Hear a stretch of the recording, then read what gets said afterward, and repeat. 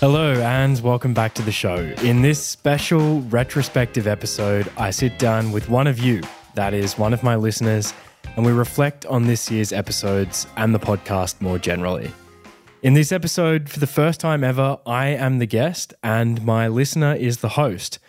Let me briefly share how this situation came to pass. I thought 2023 was the show's best year, so I wanted to reflect on the specific episodes this year, as well as the broader lessons that I learned. I feel like there's a lot of knowledge I've gathered in my travels, but I haven't had a forum in which to share it. So it occurred to me that I should get someone to interview me. But I don't have a producer or a partner. This is a one-man show. So who should run the interview? Well, about a month ago, I invited listeners of the show to apply to be my interviewer. And there were many excellent applications from around the world. I shortlisted the 10 best and did calls with all 10 of those listeners. Now, podcasting can be a very unidirectional thing, so finally getting to speak with members of this audience was really enjoyable, one of the highlights of the year for me. And happily, I was delighted to pick one of them to be my interviewer. You're about to meet DJ Thornton, who is an economics PhD student based in Sydney. Fortunately, as I am also in Sydney, that meant that we could record this in person, which we did on the 28th of December. I put this interview entirely in DJ's hands. He wrote the questions, I didn't see them beforehand, and he did an excellent job. So thank you, DJ, for making this an enjoyable and reflective experience. And thank you to all of you, my listeners, for joining me in 2023. Now, please enjoy this retrospective with DJ Thornton. Joe, welcome to the show. Thanks for having me. Pleasure. So let's begin by having you just briefly mention who you are and maybe how you found the show. Sure, happy to. So my name is DJ Thornton. I am a PhD student in economics. I found the show in 2021. I was asked to lecture a course on economic perspectives, and I was looking for a good podcast on Keynes, and I came across your interview with Lord Robert Skidelsky. I've been a listener ever since. That was a good chat, that one. Yeah, it was good. Well, it converted me to becoming a listener, so it was good. So look, it's an honor to be sitting in the host chair today. Yep. There's lots of questions that I have for you, but before we get into that, I actually wanted to start by going back an entire year. Since we're reflecting on the year, I thought we might go back an entire year to the end of last year. At the end of last year, your final interview was with Tyler Cowen. You talked about talent. You talked, among other things, about emergent ventures. Yep. And then the podcast took a 3.5 month hiatus. Of course, you weren't just resting in those 3.5 months. There was a lot happening. And then you kicked off the year in the middle of April with your interview with Danny Kahneman. So I thought maybe you could just start by telling us a little bit about the lead up to that very first interview of the year. Yeah, wow. What a great question. So a few things happened in the lead up. Firstly, I won the Emergent Ventures grant from Tyler and the Mercator Center at George Mason University. Secondly, I was actually recording podcasts that weren't published until I think April was when the first one was published. Yep. So I did a trip to the United States in February where I recorded the podcast with Kahneman, the podcast with Catalin Carrico, and another one which hasn't been published yet. And then I was just working my day job, which was very time consuming. So working at a tech startup. I figure it's always important to prioritize that obligation above anything else when you're working for someone. Yeah. So the podcast took the backseat. Yeah. Yeah, fair enough. Oh, we should talk about the Emergent Ventures grant, but maybe we'll get there a little bit later. Sure. So you launched on April 14th with this interview with Danny Kahneman, and in the preface to that very first episode, you said that you're going to be posting episodes every 2 weeks this year. Did I? So you did. Oh, Yeah, sorry, I'm holding you accountable. Look, you had 12 interviews this year, if you count this one. Yeah. And that's obviously impressive by any standards, but what, were you a little over optimistic? Did you have the wrong reference class, to use Kahneman's terminology? Oh, wow. What a mean interview. Sorry. No, it's a good question. I'll say nice things too. So I think I need to just screw the frequency going forward. Just not publicly commit to anything, and people will just get the episodes when they come. Fair enough. That's my new commitment. No frequency. It's not much of a commitment. I thought 2 weeks was the right cadence, but again, the day job gets in the way, and trying to do all the interviews in person means that you need to travel a lot for them as well. And so I can't produce them as readily as if I was just doing them all over Zoom or Skype. Yeah. You'd like to plan these big trips, like Viking raids over to America, get some interviews and come back. For sure.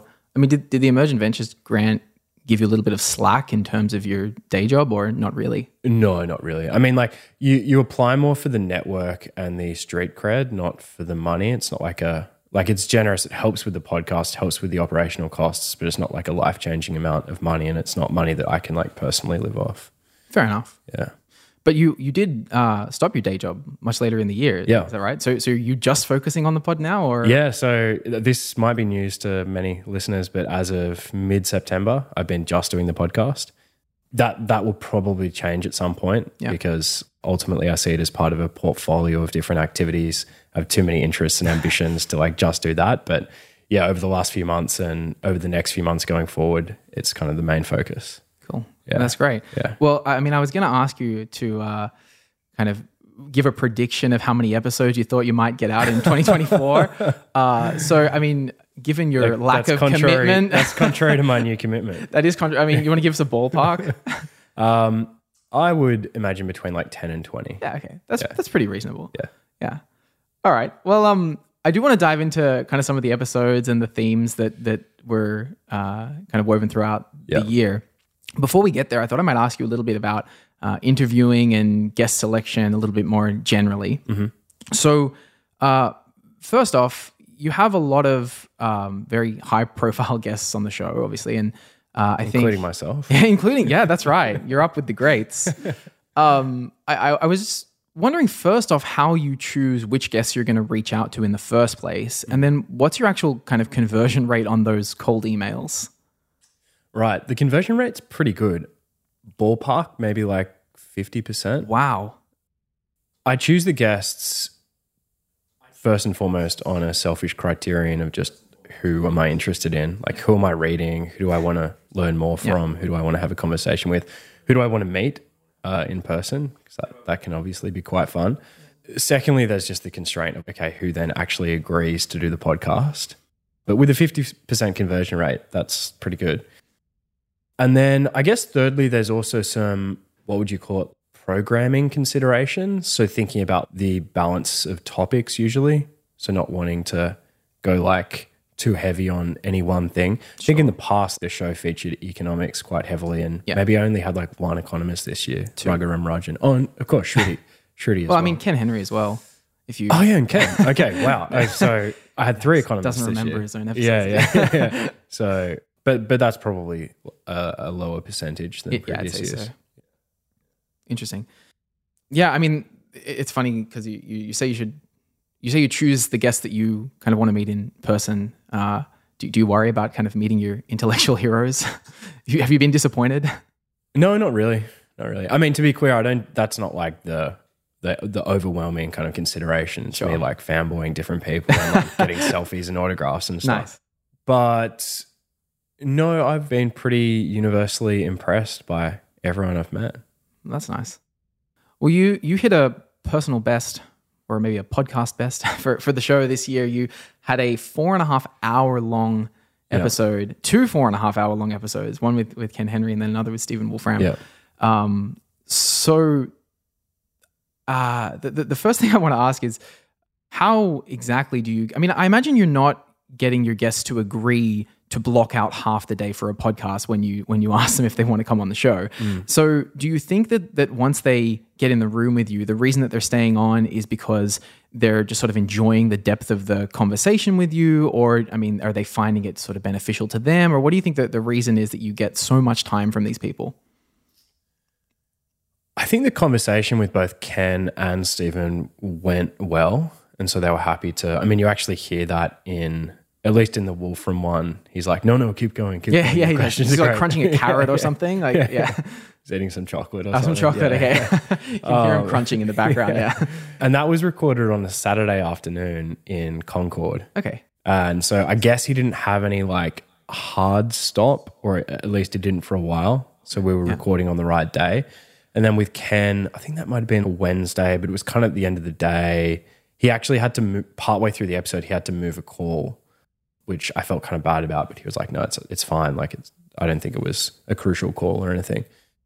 So yeah, I guess I don't plan for it to go that long. I'll often try to calculate how many questions I need based on their average response length in previous interviews. Okay. So I'll take, I don't know, maybe the 3 most recent interviews or however many interviews they've done, because sometimes they haven't done that many.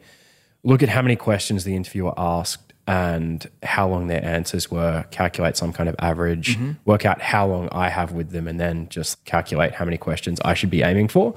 But sometimes it just doesn't work out like that. I don't know why. So with Ken and Wolfram, about an hour into the interview, I realized like, oh, shit, we've only got like 1 hour left and I've only got through 20% of my questions. So you're asking them for 2 hours then? Yeah, I think it was roughly that in both those cases. Yeah. And then I'll have to be like, hey, sorry, do you mind if we keep going a bit longer? And yeah, I feel like that's usually the right thing to do, just because I'm pretty confident I've got some really good questions to ask them, and we probably won't get this opportunity again, at least for a very long time. And because they'd enjoyed the question so far, it was, it was something we could do in those cases. Yeah. That's funny, because that's the method that you describe of how many questions you ask is exactly how I worked out how many questions I was going to ask you today, or at least how many I was going to prep. Yeah. But yeah, I think they also, in those two particular cases, Wolfram and Ken Henry, they gave you long answers. I mean, Ken was telling lots of stories, which was fantastic. And Wolfram it seemed like he was kind of just thinking out loud. I mean, he's got excellent thoughts, so it was great for the listener, but yeah. Are there any guests that you really have wanted to have on the show but have turned you down? I'm thinking in particular of an annual tradition that you have with a certain Australian politician. Yeah, so I have an annual tradition where I email Paul Keating's secretary and get rejected. But you generally shouldn't go through the gatekeeper. It's just their job to say no. You should go through some kind of personal connection. So that annual tradition is just like a complete lazy sort of Hail Mary on my part. There's actually a better way to get to Paul Keating. Listeners, if you know. Who has... So, I mean, there have been some people where I think, oh, they'll probably say yes, and then I've just been surprised when I've received no response or a negative response. Yeah. Some people I've wanted to get on but haven't. One is George Lakoff. Okay. Wrote that book, Metaphors We Live By, about how a large part of our cognition is just like pattern matching. Right. Who else? A bunch of people. It's probably like the academics who surprised me, because I'm like, surely they'll speak. Like, was it Chad? Yeah, so someone who I mentioned to you when we caught up last week, that Chad Jones, the economist at Stanford, who's done a lot on growth. He was a negative earlier this year.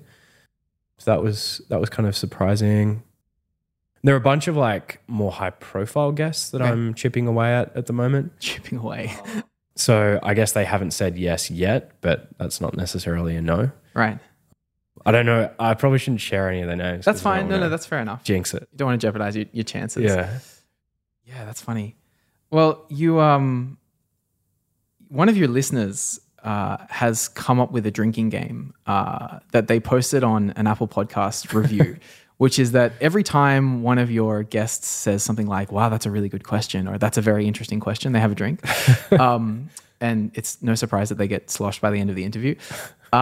You know, like the Danny Kahneman interview at the very end, as it's kind of fading out, you hear him say, oh, you're a very good interviewer, right? And then in the Ken Henry interview, he pays you a very big compliment, I think around the 1 hour 30 mark, where you ask him the question about him being colorblind and whether that was a problem. He's like, wow, you're too well briefed, Joe. Do you think of yourself as a naturally good interviewer, or is that something that you've had to learn over the last couple of years? I mean, I guess there are all of these aspects to it which are innate, like the ability to speak well, to think well, so you're formulating good questions. I suppose I've honed the technique on top of that, and what those people are gesturing at when they say like you're a very good interviewer is, I think, maybe two things actually, and this is quite Zen because these are almost like opposing things or orthogonal things. One is doing really deep research so that you can ask questions that haven't been asked before. And then the other is actually being present in the interview so that you can respond to what they actually say and follow up on it. Because like the magic or a lot of the marginal value of an interview is in the follow-up, because that's where you can open up something that hasn't been discussed before. Yeah. What percentage of good interviewing then would you say is just good scholarship, good preparation? I think it's very high. For me, that's the main lever for the quality of an episode, is just how much prep can I get done? Maybe, I don't know, like 80%. Yeah, okay. Yeah. And do you think your reputation now gives you a certain level of credibility to bring on new guests? Like, you know, like this year, did you find that any of the guests you reached out to kind of knew who you were or knew of you? Or I mean, maybe they look you up and they go, oh, he's, you know, interviewed interesting people. I'm not sure how many of them already knew me, but certainly I expect them to look me up after I send the initial cold email. And we actually, the developer I worked with and I designed my website to optimize for guest conversion. So it's not actually so much for the listeners. The homepage of the website is actually designed to persuade a guest who's considering coming on the show to say yes. Yeah. I never would have guessed that. Yeah, wow. Because you get into such depth on these topics and you're talking with world experts, how often do you find yourself, if ever, feeling out of your depth or a little bit like an imposter even, like this just got very technical very quickly or something like that? Like all the time. I'm acutely aware of the fact that this gives me more empathy for you, by the way. I'm acutely aware of the fact that even with the research and preparation I do, which to be clear, I'm never happy with. I never feel like I've done enough. But even with that, so maybe putting in like tens of hours of reading and research and talking to other experts, doing that as preparation for an episode, I've still barely scratched the surface of their field. And a lot of that knowledge is just like very flimsy. Yeah, okay. Yeah. Which episode did you have to prepare most for this year? I have a conjecture, but... So tell me your conjecture first. Well, I was well and truly out of my depth in the Cardi Carrico interview. Okay. Like, I mean, that's just because I don't know very much biology, but if it were me in your shoes, that would be the one I would have had to prepare the most for. Yeah, interesting. I mean, it's like with a lot of these things, it's just learning the language of the field, right? Yep. But you already know the language of economics and you know, a good chunk of the language of philosophy. So, I mean, you have had other biologists on, but you know, like evolutionary biologists and this sort of thing, not so much immunology. Oh, yeah, Peter Doherty on actually. Yeah, but you tell me. So it wasn't Cuddy. I actually felt very underprepared for that episode. Okay. And it probably seems to you or to other people who didn't do like the cursory research into microbiology that I did, that I was well prepared because I'm speaking the language, but it's very surface level kind of knowledge. I was actually embarrassed about how underprepared I was for that episode. And I sat on it for like a few months because I was like, this was such an important person. This was her first ever long form podcast. I just didn't do as good of a job as I should have. Okay. Which was probably too self-critical, but that's just a reflection of, so I don't know how much prep would I have done for that one? Maybe like 10 to 20 hours or something like that. Much of it on the flight on the way over. So let me reframe your question from like, who did I have to do the most prep for to who did I do the most prep for this year? God. I will say Wolfram. Yeah, okay. Yeah. That was a very in-depth interview. Yeah. Yeah. Yeah. I'll say Wolfram. Had you already read New Kind of Science before? No. I mean, I was aware of it. I'd like dabbled in it in the past, but I'd never actually seriously tried to read it. It's an impressive book. Yeah. It's an intellectual achievement. Whatever you think of his conclusions and whether or not you want to accept them, just the idea of a new kind of science as an intellectual project is so ambitious and compelling. Yeah. So if you hadn't read that book, what made you ask him to come on the show in the first place? What was it? Was it the physics project or? Well, I mean, I knew all of his. I was vaguely familiar with all of his work. Okay. I felt like there hadn't been a great kind of canonical Wolfram episode to date. Yes. But maybe there has been. He's done a lot of media, so I'm not sure about that. But I feel like I could add some kind of marginal value there. And he was relevant to the AI topic. I think that actually that was my original route in, is I wanted to get his thoughts on AI. Yeah. Which we actually run out of time to cover in any depth. So I was going to say that, yeah. You only just touch on it towards the end, right? Yeah, I know, which is kind of a shame.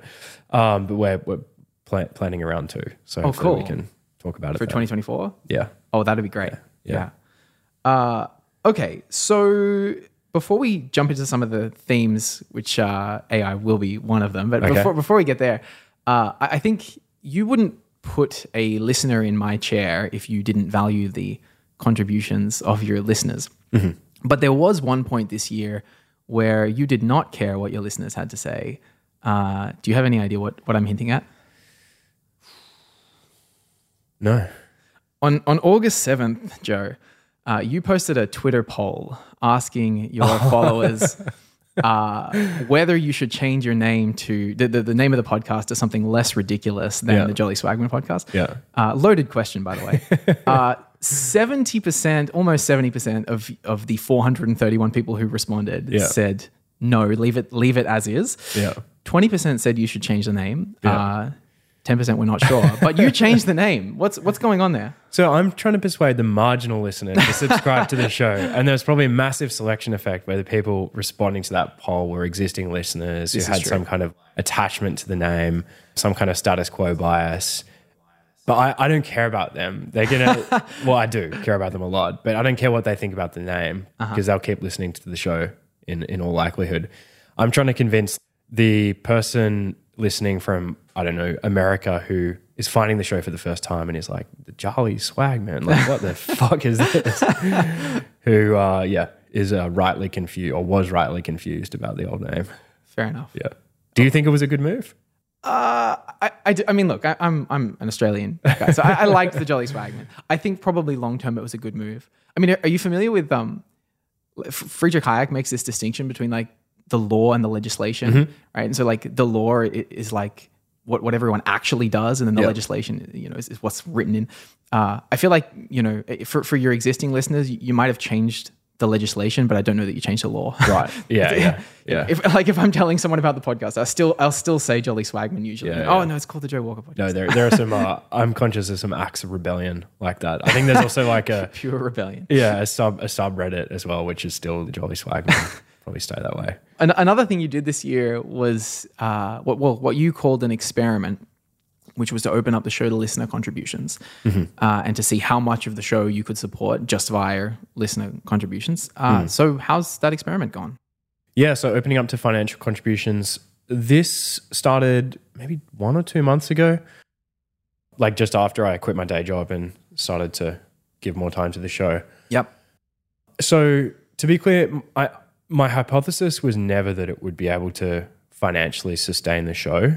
I suspected that it wouldn't, and in part that was because I'd seen other shows attempt the same experiment and just fail to sustain the model. So the most famous example there is the Tim Ferriss show. I think several years ago he tried to switch to a subscriber model and remove all ads from his podcast, and it might have lasted like a month or two, and he switched back to the ad model. I'd procrastinated on doing it for years because I just felt like I didn't like the feeling of like rattling the tin, so to speak. But I'd kind of become persuaded that maybe rattling the tin is better than like publishing some sponsor that I don't like have a close connection to, whatever. And so I was correct. It's not enough to sustain the show, but I was like super moved and touched by the contributions I received, regardless of the size, just from all sorts of people. It's actually really motivating, and it's a big morale boost because people are, I guess, like revealing their preferences in a really clear way. I was like touched and grateful to all of the people who contributed. Yeah, you can kind of see your caution even when you made the announcement that you were opening up to listener contributions, because you said something like, please don't give if it's going to detract from you giving to charity or anything else. Yeah. So, Yeah. Yeah, and it's not me trying to do some like virtue signaling thing. I just genuinely feel like there are probably better causes to give you money to. Like, I'll be fine if you don't support the show. Yeah. Oh, we'll see how that goes in 2024. Yeah. Yeah. All right.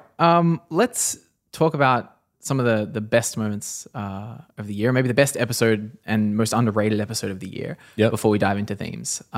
So you actually have not told me what the listener best episode was. Mm-hmm. So I'm going to guess. In terms of absolute downloads. Let's say in terms of absolute downloads. Mm-hmm. I'm going to guess. I'm actually going to guess top 3. Sure. And will you rank them? I'll rank them. Yep. Yeah. I'm probably going to be way off. I'm facing a situation of radical uncertainty here. This is resolvable uncertainty. Yeah. Okay. So I'm going to say top episode of the year was Ken Henry. Then, because you have a lot of Australian listeners. Then Stephen Wolfram. And I think I would have put Cardi Carico in 3rd, but I'm actually going to say it's been displaced by the Pinker Deutsch interview that you just did a couple of weeks ago. So there's my top 3. That's, I'm not just making a wild guess here. That's based on, in part, on the different engagement on Twitter with the posts that you make when you're announcing the episodes. So those are the 3 posts that I think have gotten the most engagement out of any of the episodes. But let's see whether that's a reasonable indicator of downloads. Pretty good. So I think you got 2 out of 3. Oh, which is good. That's a credit. Thank you. So Ken Henry was the top. Okay. Daniel Kahneman was the 2nd. And Pinker and Deutsch are likely to be the 3rd. Yeah. Yeah. 3rd place at the moment is Catalan Carico, but they'll probably outstrip that. Yeah. Okay. That was pretty good. Yeah. What do you think were the underrated episodes this year? So originally I would have said Catalan Carico, but she got all of these downloads after winning the Nobel Prize. I was going to ask you about that. The episode went like semi-viral again. Let's see.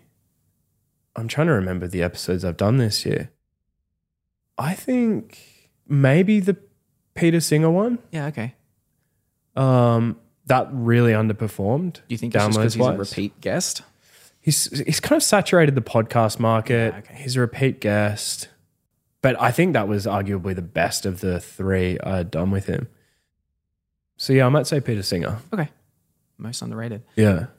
The data on retention was a little different. Yeah. Which I think surprised, this I do know, it surprised me and it surprised you. Yeah. So the episode that had the highest listener retention, which, correct me if I'm wrong, but that's just defined as listening to the end of the episode. Yeah, it's like the percentage of people who listen are still listening by the end. So the highest retention was on the Palmer Luckey episode. Yeah. Yeah, followed by Peter Turchin. Yeah. What do you make of that? I mean, I have a theory, but I want to hear yours. Yeah. So Palmer still puzzles me. One possible explanation is, so this retention data is from Spotify. So I'm using it as a proxy for the retention for the episode overall. Right. There's a selection problem. Spotify's like 5 people who use Spotify, 5 to 10% of my audience. And I use Spotify. Yeah, and I think that audience skews young as well. Yeah. So to the extent that Palmer as a guest resonates with a younger audience, that might explain why his retention was higher than all the other episodes. I don't know, maybe he's also just like a compelling speaker. Maybe it was a good interview. I felt kind of disappointed by it because I felt like sometimes he gave very vague or general answers to questions that were interesting.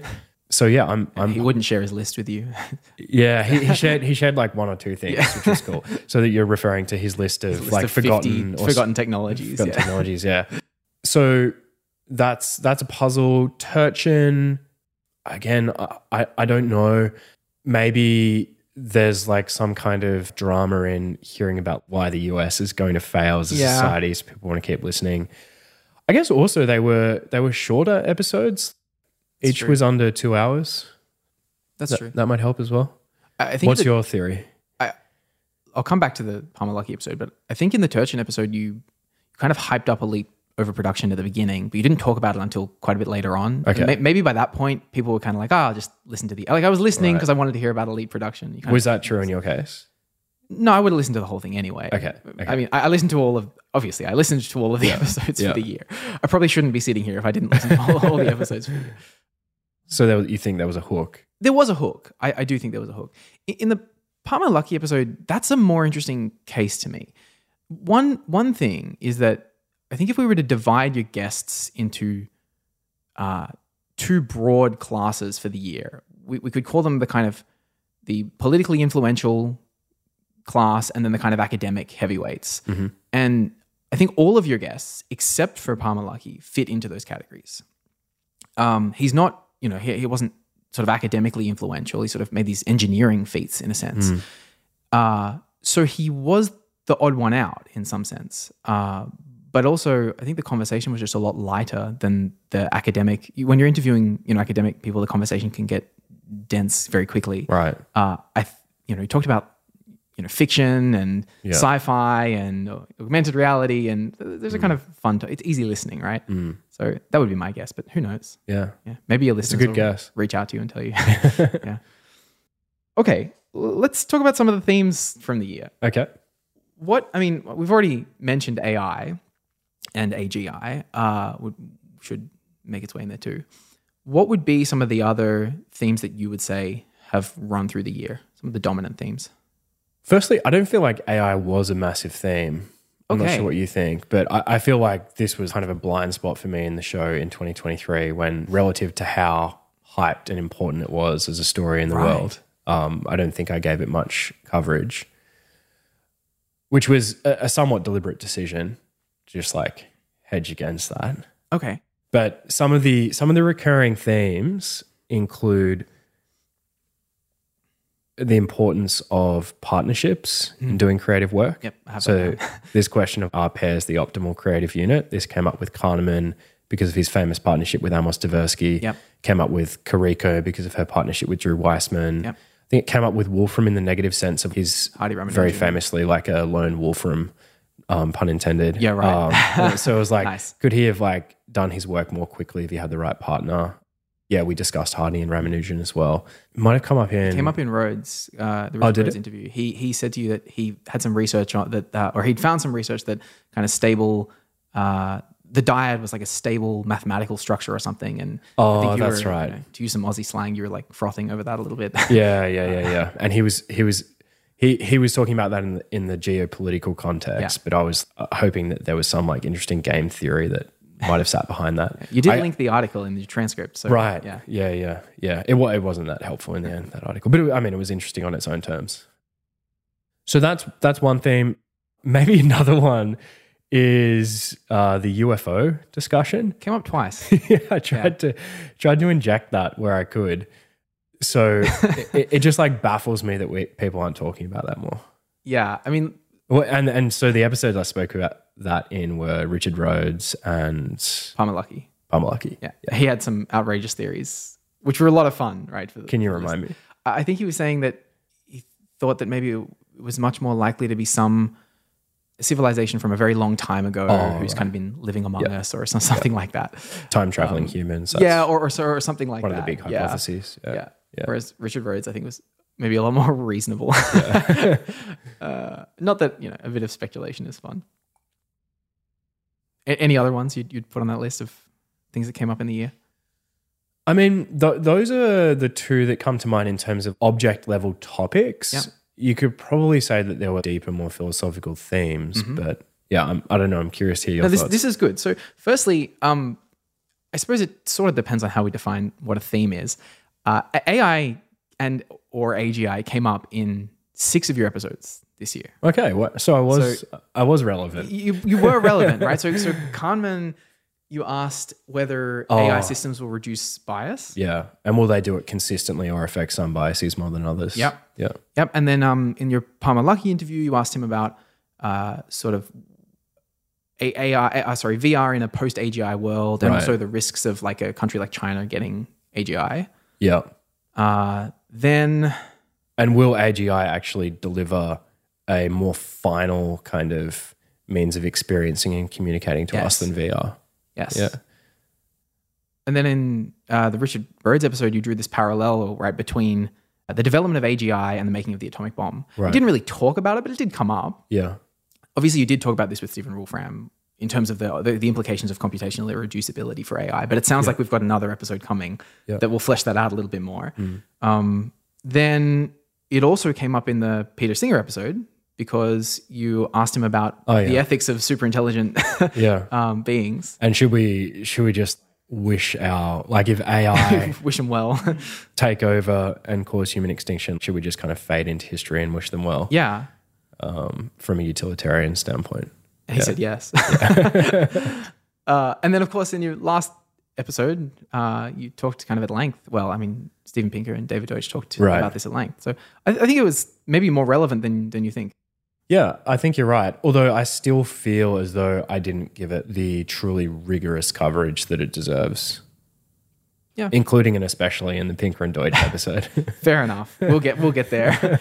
We'll get to that episode. So another broad theme, I think that came up through the year, and maybe this is just something that's true about the podcast and less so about this year, but you talked a lot about progress of science and progress of technology.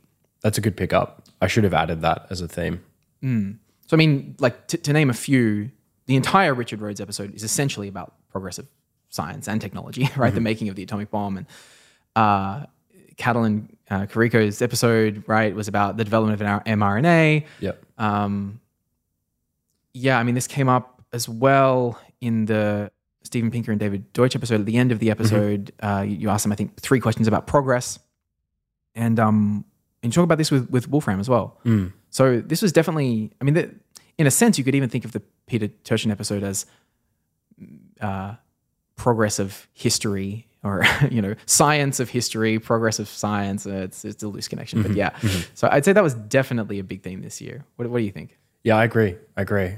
And now that you're kind of reminding me of it, it's definitely something that I was like, similar to the UFO topic or the pairs topic, trying to consciously inject into the conversations, because when I do that, I'm doing it because I feel like the topic is underrated or underexplored or underdeveloped, and I just want people thinking about it more. Yeah. And obviously there's been a lot of talk about the great stagnation and problems in science and the over-bureaucratization of science, but trying to direct people to thinking more about, hey, well, what are the solutions out of this? Yeah. How can we make science better was, one of my little goals this year. That's cool. Yeah. I was actually going to do a little segment on things Joe thought was underrated this year, but you only used the word like 3 times to describe things that you thought were underrated, so I didn't think it was quite enough. So let's maybe talk a little bit about dyads and pairs. So you have this running hypothesis that pairs can advance science in a way that or any creative field.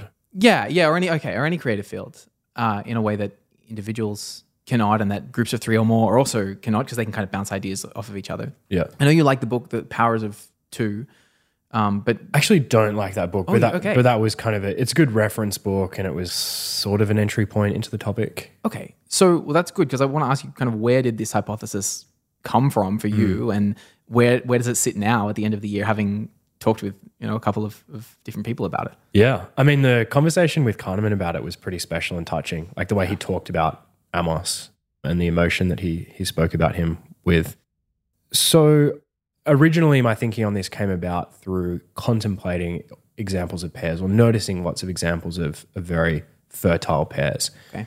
Maybe the first of those was Kahneman and Tversky. And that was actually long before I'd kind of encountered Josh Shank's book, Powers of Two. Mm-hmm. I think now my thinking on it is maybe a little more developed, in that I've tried to think of, okay, how do you model this, or at what points are pairs the optimal creative unit? So that's where I'm at now, and I'm intending to write this up into some kind of blog post or essay that I'll publish on my website in the new year. Very good. So I think you said that you were jealous of Kahneman, and he said that you should be. Are you looking for that pair? That kind of intellectual person to spar with, in a sense. Did you think you'd found that in Gus at the beginning of the podcast, or that's going back a while now, but yeah, I mean, where do you sit on that personally? Right. So yeah, Gus is my friend who I originally started the podcast with. But he stepped back. He moved to New York for work. And I was probably always like slightly more passionate about it than him. So he handed the reins over to me. I think we had a good dyad, but I don't think two-person interviewer podcasts work as a format. Mm-hmm. The reason for that is the big value add in a conversation podcast is in the follow-up question, because that's where you start to explore nuance or go in directions that previous interviews haven't gone before with that guest. Yeah. And if you have two interviewers, we're not telepathic. So I might have a great follow-up question, but if my co-interviewer jumps in with the next question, that moment's lost forever. Right. So I don't think that like two-person interrogation works as a format. But I suppose like it's plausible that I could have someone else who works with me on the show behind the scenes, who helps me prepare or like does the operational stuff or admin or helps with the guest selection, and they are like one part of a dyad.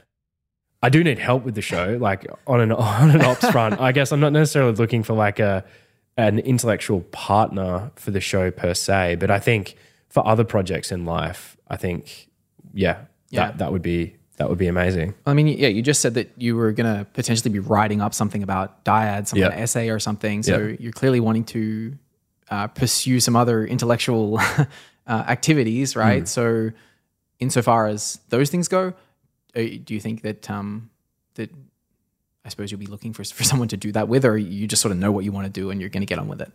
I think for the essays and blog posts and things I want to write, I know what I want to do and I just want to get on with it. I think there are probably like more ambitious projects where a partner would be a massive benefit. Yeah. Like starting a company, that kind of thing. Okay.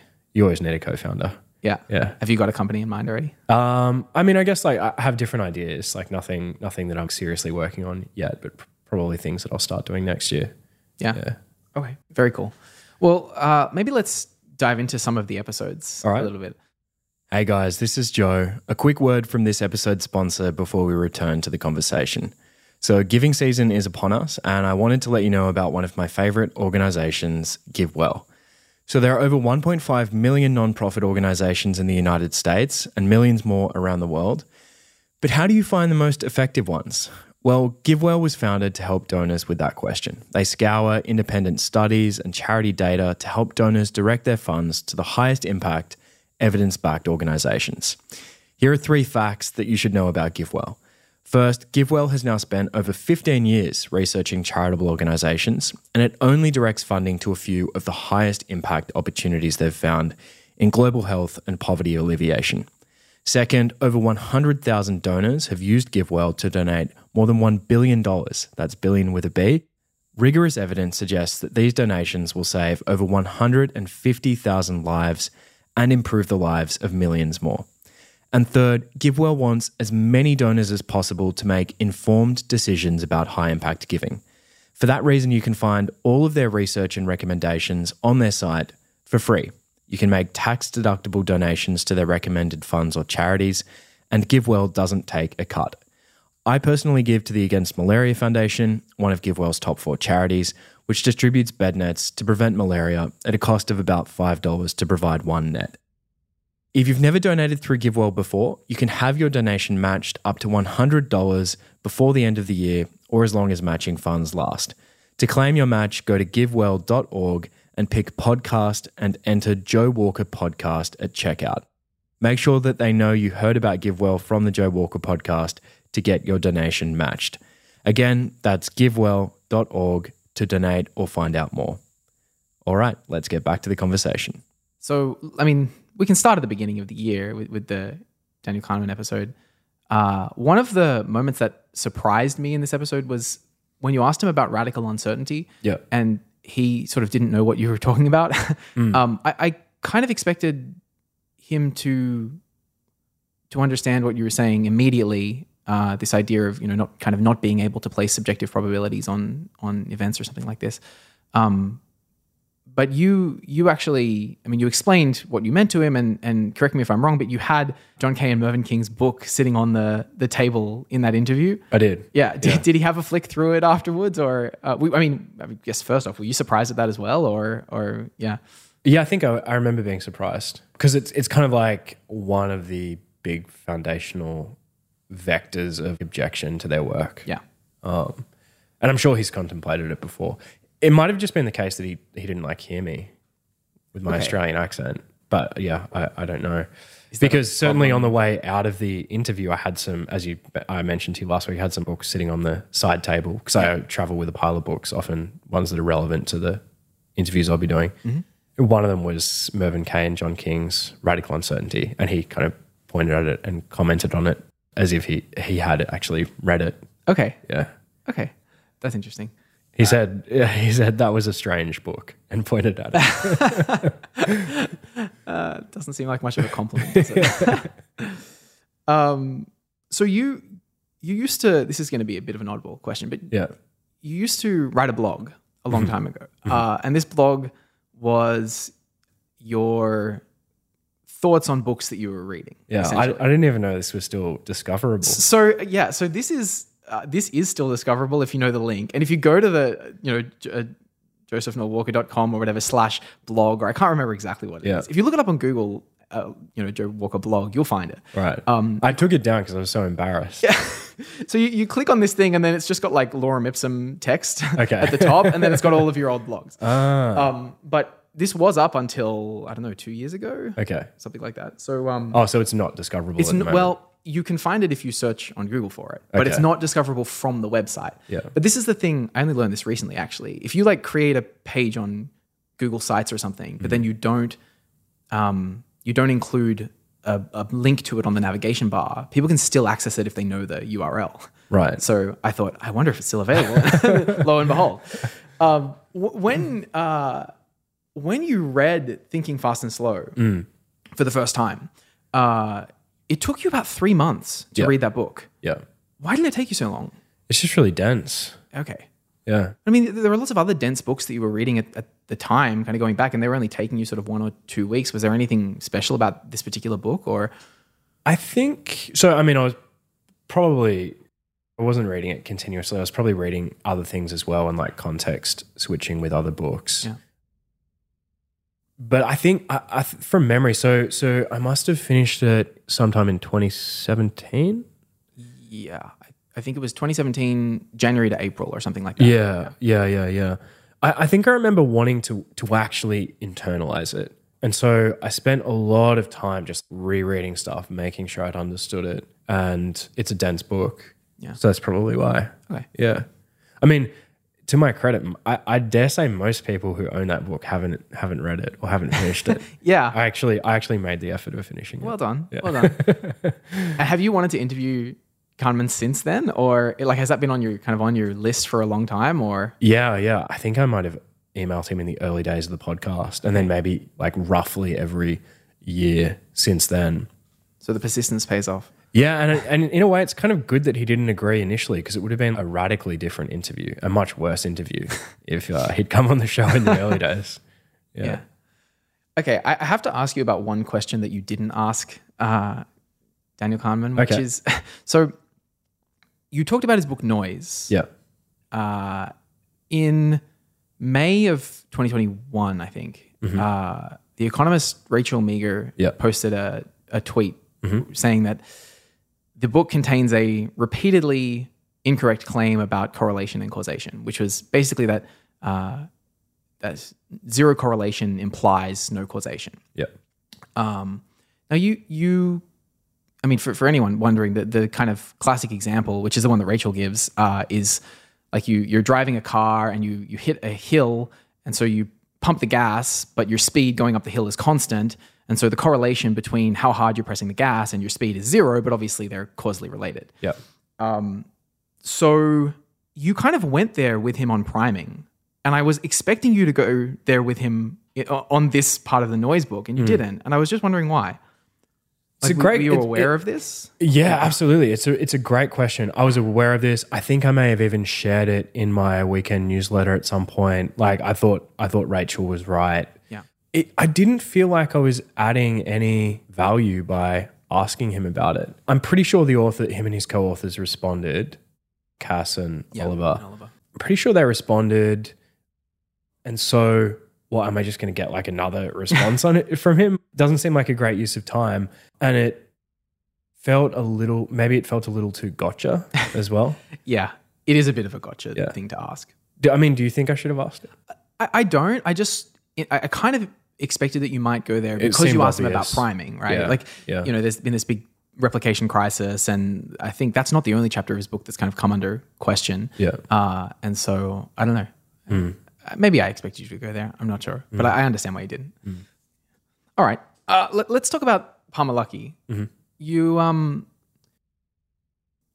asked him this question about one lesson that he'd learned from Peter Thiel that was not in the book 0 to 1. Yeah. This is a book you read some 7 years ago. Right, blog again, yeah. And his answer was kind of the main point of 0 to 1. Yeah. And I know you said earlier when we've been talking that you felt like Palmer gave you kind of vague answers. Were you disappointed with that answer? Were you expecting more? I remember feeling immediately disappointed. I wanted him to give some kind of... I just imagine these situations where Peter's kind of put his arm around his shoulder and said, listen here, son, like this is how you do layoffs properly, or this is how you raise your Series C and how it's different to your B, or like some kind of really specific tactical founder to founder advice. Yeah. That's what I was hoping for. And instead he responded with basically what's the main message of 0 to 1, which is just like the idea of building a monopoly. Yeah. What I maybe could have done different in that is just modeling for him what I was looking for in a good answer. Okay. In the preface to my question. So given him, but maybe I did that. I don't remember. I actually don't remember either. Yeah. Do you think that if you had have maybe given him more context, or if he had have had more time to think, he might have been able to give you the answer you were looking for? Possibly, but it's not clear whether he would have wanted to do that anyway. Oh, yeah, I wondered that. Yeah. Like, did you feel like he was withholding from you in the interview? Yes and no. Like there was actually some great stuff that's never been shared before. Like the fact that he is writing his own sci-fi, or some stuff from his forgotten technologies list. I don't think he'd spoken about steam engines before, though I could be wrong. So like I was genuinely happy with that stuff, and I was kind of like patting myself on the back. I knew what questions to ask. But then I felt like there were other times where he was kind of bloviating. Yeah, okay. Yeah. Did he send you his draft of the last Hot Rod sci-fi story that he's writing? No, we didn't speak again. And I actually didn't, that was the one this year where I never corresponded with the guest to arrange the interview. Wow. He was in Sydney to speak at the, ASPI, the Australian Strategic Policy Institute. Okay. It's kind of like a hawkish think tank based in Canberra. They had this conference where they brought in all these speakers. One of them was him. And I got a cold email from one of the organizers, I think maybe a PR person, saying, "Oh, we're holding these seminars and talks. This is the list of speakers. Is there any of them you want to speak to?" And I looked through and I said, "Yeah, Palmer Luckey." So they arranged it. And actually, really the paradigm when I went in was very much like, I'm a journalist and this is like a media interview. Okay. Because there were like his handlers and a local Australian PR person were in the room when I went in, and I had to ask them to leave because I was like, this is like an intimate podcast conversation. I don't want like an audience. Yeah. And they were quite concerned about that and asking him like, are you okay doing the interview alone? And so they like totally thought of me as some like journalist guy. Right. Yeah. But they reached out to you to ask you who you wanted to interview. Yeah. I mean, these people who were in the room weren't the same as whoever had reached out. Okay. Yeah. Yeah. So it wasn't like he was needing some good publicity and you just happened to be around. No. Yeah. Okay. Yeah. Cool. Let's move on to Ken Henry then. Yep. So I think the thing I enjoyed most about that episode was that Ken tells really good stories. Yep. He had a lot of really good stories. And so I was wondering whether he shared any stories with you behind the scenes that weren't on camera, or if there were any kind of moments or interactions you had with him that would have stood out that the listeners didn't get to hear. I mean, it was a very long episode, obviously, so you got through a lot, but yeah. I don't think he shared any historical anecdotes that would have been of interest off the mic. But certainly my interactions with him before and after the episode were really enjoyable and interesting. So I have to say the MVP of this episode was my girlfriend, who because this is still when I was doing my day job, I didn't have too much time to prepare. So like I think a few days before I started preparing, it was reading a bunch of stuff, calling a bunch of people. I had my office at home just like covered in Post-it notes from like the research I was doing. This is before I digitized my Zettelkasten system. Nice. And like just didn't have too much time for it. So I was like cramming the prep. I think I had 2 hours sleep the night before. And I'm in Sydney. We did it at his farm in country New South Wales, probably like a 4.5 hour drive from our house. Mm-hmm. So my girlfriend did all the driving, and I was in the car doing last minute prep on my laptop, like drinking coffee and chewing gum and trying to stay awake. And so we met at Wingham, where we did a swap over. So then my girlfriend stayed in Wingham, and I went with Ken in his ute to like his property, which is like quite a drive from Wingham. You have to go like up a mountain, basically. Right. I think the temperature dropped like 4 degrees or something. I remember him pointing it out on the dashboard. And that drive, like our families are kind of from similar parts of New South Wales, and so we had that to bond over. But we were just chatting in the car on the way to his farm. Yeah. So that was really nice. I guess just like getting to know him, and also after we had his wife made us dinner and chatting after the episode, that was quite nice as well. I think my abiding impression was just like a really humble, decent, kind guy. Definitely got that sense as a listener. Yeah. Well, thanks to your girlfriend for being the MVP. Yeah. Yeah. Yeah. How did you feel that that interview compared with other interviews you've done with Australian politicians? I mean, you've done a number of interviews with Australian politicians. It was clearly the best with interview I've done with any Australian politician or policymaker. It was better than the ones I've done with all the politicians, maybe for like a systematic reason, which is just they're maybe more into like legacy building and manicuring their public image. Maybe policymakers would tend to be more honest. So yeah, I think it's definitely the best interview I've done with an Australian. Yeah. Yeah. You said that you plastered your wall with Post-it notes. Yeah. There's this picture of you, a picture that you posted to Twitter when you were prepping for your interview with Stephen Wolfram. Yeah. You say you've like terraformed the room. It's my hotel room in Boston. Yeah, it looks like you're redecorating. Yeah. I mean, I was going to ask you whether that's how you prepare for all your interviews. It sounds like you, at least for 2 of the interviews, you prepared this way. What's your method there? Yeah, not for all of them. So what I'd done was basically I try and should I talk about my interview process? Yeah, sure. So I try and read as much as possible and talk to relevant people, because often you need the tacit knowledge that exists in a field. You need someone to be like, that's what Wolfram said. Yeah. Like you need someone to be like, okay, forget all this other stuff. Like these are the 2 papers you need to read. Mm-hmm. Or, okay, these really famous old papers are like actually kind of obsolete now, and the cutting edge stuff is like here. You should read these 3 people. Yeah. It's really helpful to have someone like that. So I'll often have a loop where I like do a lot of research, and then I like reach out to and try and talk to people, whether they're friends or people I've just cold emailed in preparation for an episode. But you want to do a bit of research before you reach out to those experts with the tacit knowledge, because you don't want to waste their time, and you need to know what are the right basic questions to ask. Yep. So preparation process. I'm doing all this reading, talking to people, and then I'll be kind of writing notes to myself on Post-its, which I stick on the wall, and they then tend to coalesce around certain themes. Yeah. And then I'll have other Post-it notes for the questions, and as it gets closer to the interview, I'll rearrange the question Post-it notes to form a sequence for the interview. So that's how I did Ken. That's how I did Wolfram. There's that photo of my hotel room that you mentioned where it's like covered in Post-it notes.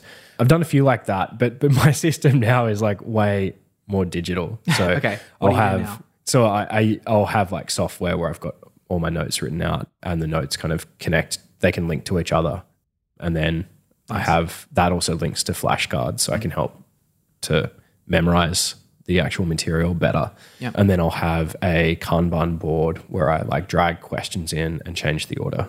Nice. Yeah. And do you retain much of that after the interview?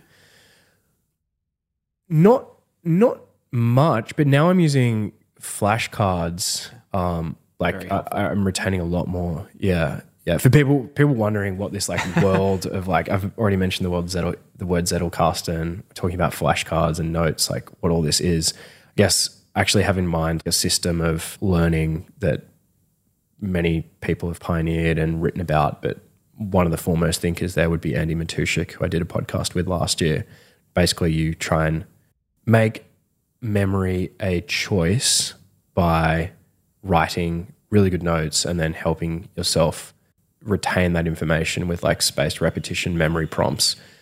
Spaced repetition memory prompts sounds like very fancy and formal, but it's like you can just think of flashcards when I say that. And there are all sorts of like apps and software tools you can use. Flashcards you study with progressively longer intervals. Exactly. Yep. Yeah. It's a great system, by the way. Yeah. You use it too, right? For some things. Yeah. Flashcards are extremely helpful for memorizing things. And you use Anki for your flashcards. Yeah. I mean, it's open source. Yeah. So there are some things that it doesn't do as well, and it's not as pretty as something like Moki, which I think is what you said you use. Yeah. Yeah. But, you know, you can pretty much get anything you need online. Yeah. Somebody's written it, and, you know, if you really needed to, you could write something yourself. Right. I also like Moki because I write my notes in Obsidian. Okay. And there's a Moki Obsidian plugin. So I basically just push stuff through from the notes into my flashcards in Moki. Yeah. Yeah. That's cool. Yeah. So one of the things you said before is that you kind of don't want to reach out to people until you know enough of the language of their field, or the language of the things that they do, right? So this is actually one of the things that came up in your interview with Richard Rose, which he said, I had to learn the language of physics before I, you know, interviewed any of these scientists. And also with Wolfram saying that there's kind of different intuitions in different fields. Do you feel like you've developed those? I mean, the podcast kind of has a repertoire of a couple of different fields now, right? In a sense. Do you feel like you've developed those intuitions and the language that you need now? I feel like I can speak with economists quite fluently. Preparing for an economics episode is just like way easier. And that might indicate that I have retained a lot of economic concepts and language. So I guess there are a few areas where I feel fairly fluent, economics being the main one. I think I've also developed a good general instinct for how to learn the jargon of a field. Okay. So reading a paper or a book or a blog article in a new field that you're trying to learn and having an instinct for like, what are the terms of art here? Because often terms of art can be very well disguised. It just seems like a very commonplace word. It's not capitalized, but actually it means something very specific in the context of that field. Yeah. I feel like I've built up a really good intuition for like, is that likely to be a term of art? And then switching to Google or ChatGPT where I'm like, okay, what does this mean in the context of this field? And so you're constantly bootstrapping yourself by looking up the basic words, and flashcards can help with learning those as well. But yeah, I think learning the language of a field is a really good way to learn it.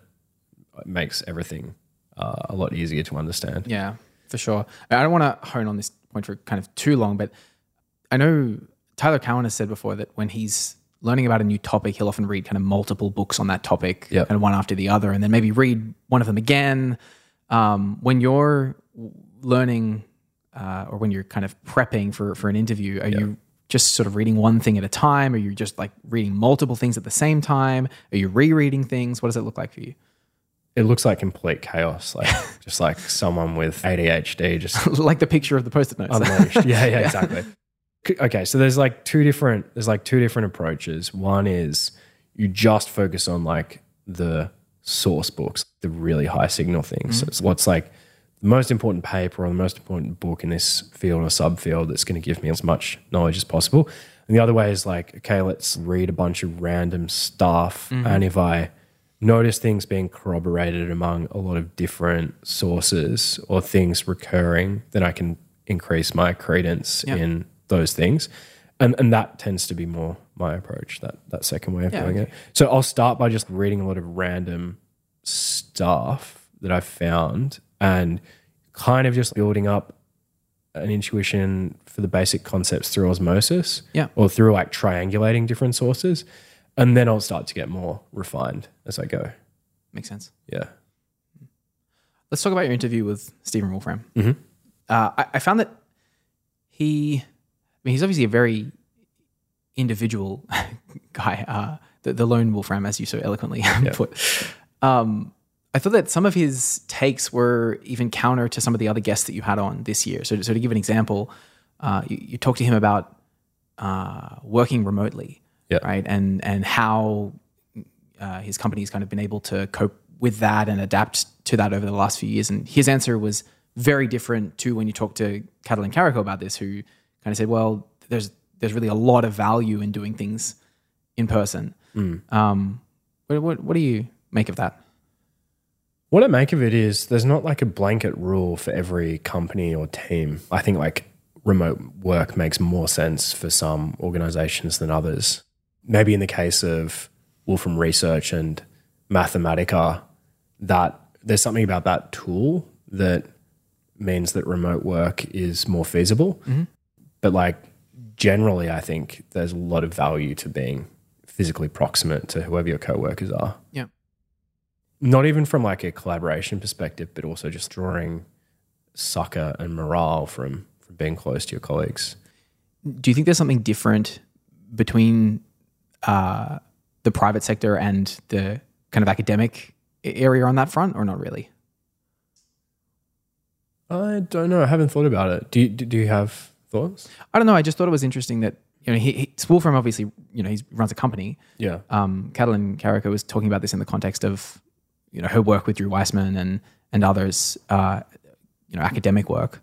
I guess, Wolfram does academic work as well. I suppose maybe he's just more bullish on adopting new technologies, or maybe he's just found that to be more successful. I don't know. I don't know that there's one right answer necessarily. The more kind of base explanation is just that that's his personal preference and he's molded his company in his image. That's true. He's just justifying it.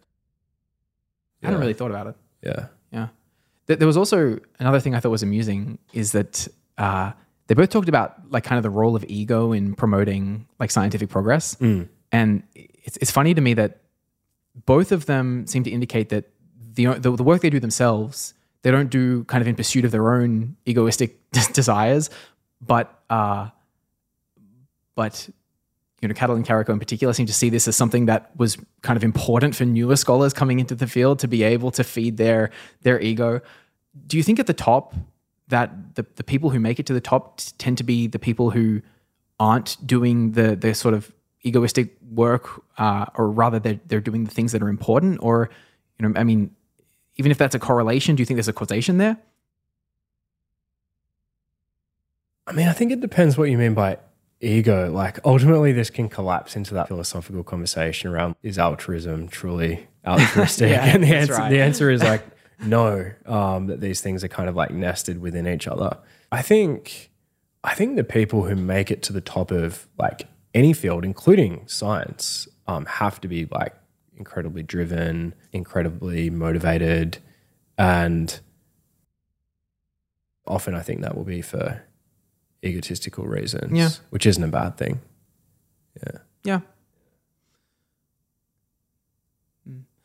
One of the other things that came up in that interview was the sort of pseudo randomness of technological innovation. Mm-hmm. I thought it was funny because your three-pronged attack on Peter Turchin's field, the first prong was essentially what Stephen Wolfram said, which is that technology development is extremely random, and how can you I think his exact words were something like, knowing that something is going to happen is very different to knowing when something will happen. Right? He gives this example of like flat screen televisions and the extraordinarily slow progress of science. Did you kind of take that objection from your interview with Wolfram, or you just had that? No. Something I've been thinking about for years. Yeah. And you can probably find it in early interviews, like with Mervyn King a few years ago.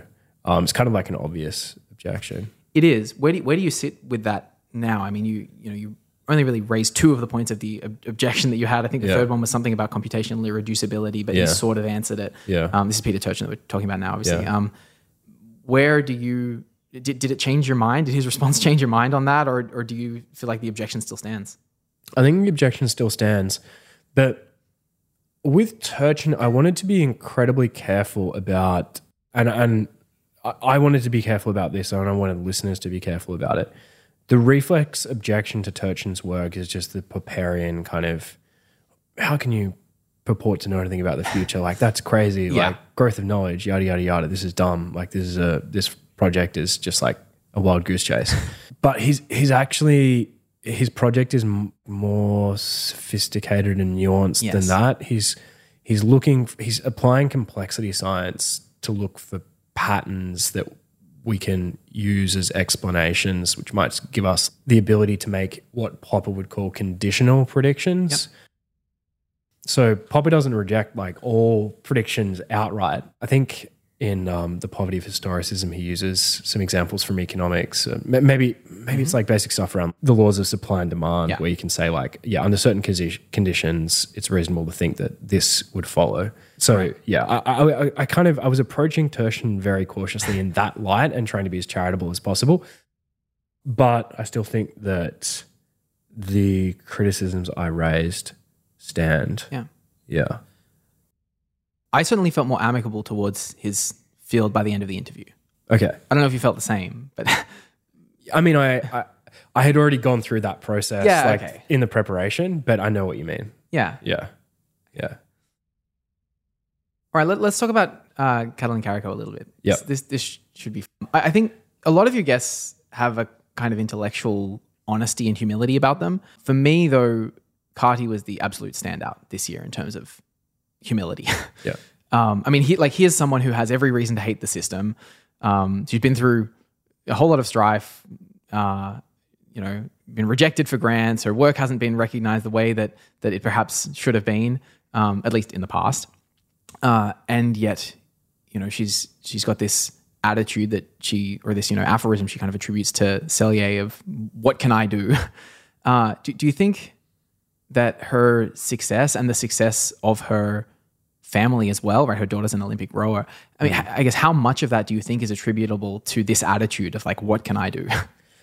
Yeah, I don't know. I mean, you can never rerun the experiment and see, but I feel like it is foundational to her resilience. Yeah.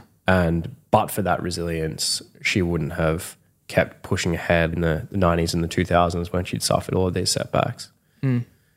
Do you think it's a useful attitude to have? I think so.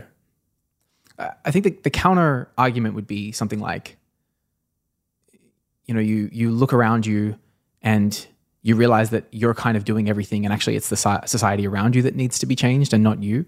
Right. Right. So there's a distinction between like what you should do at the policy level and what you should do at the individual level. Right. Like obviously at the policy level, you want to target your interventions at like a higher level of abstraction, but all else being equal, if you were just giving an individual a piece of advice that you think would like make their life go better, it would be like to have those mindsets and those beliefs. Yeah. Yeah. Yeah, fair enough.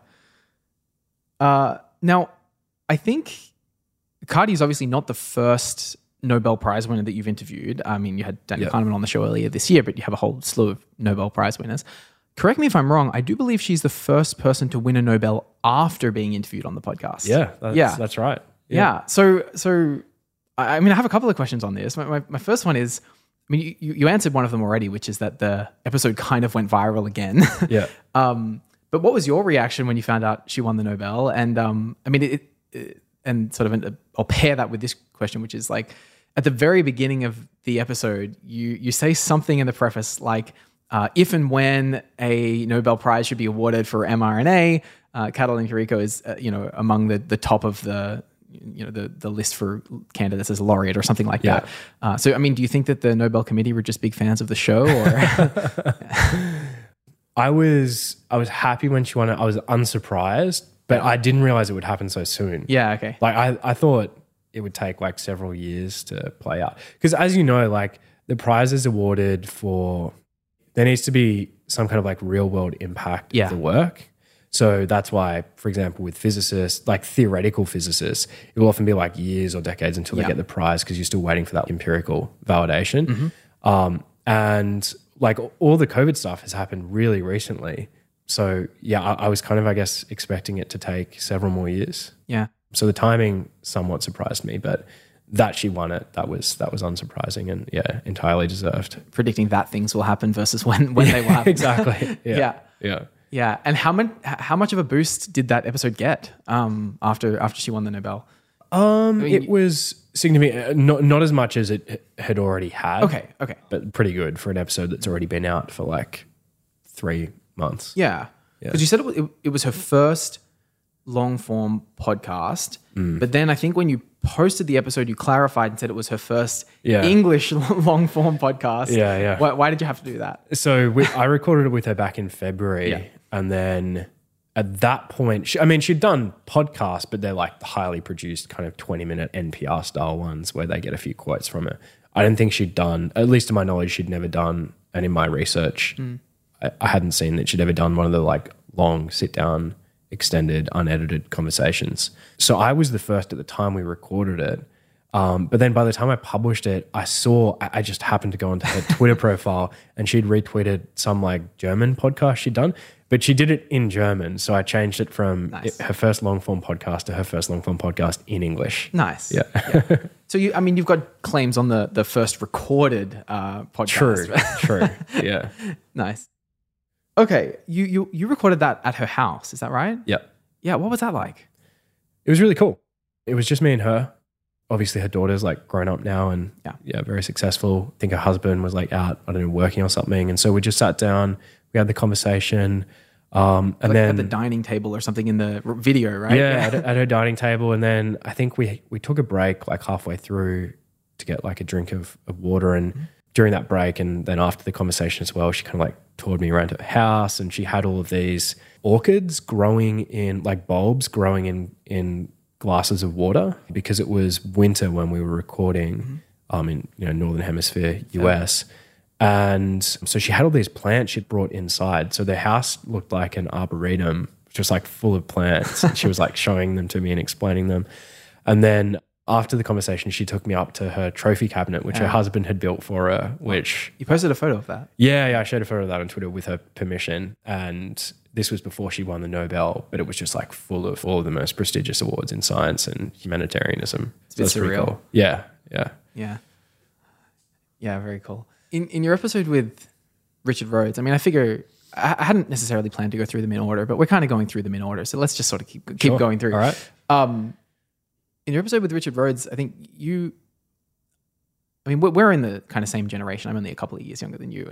And so when you said that, we really didn't grow up with any kind of fear of nuclear weapons, like at all. It just wasn't even on our radar. Right. I mean, no pun intended. Nice. Yeah. Do you feel like that's changed for you now? Like, have you thought about that a lot since then as being a real risk? Yeah. Okay. Definitely. What do you do with that? I mean, I think it can shift your priorities as to like what a good career move is for you, like how you can improve the world. Yeah, okay.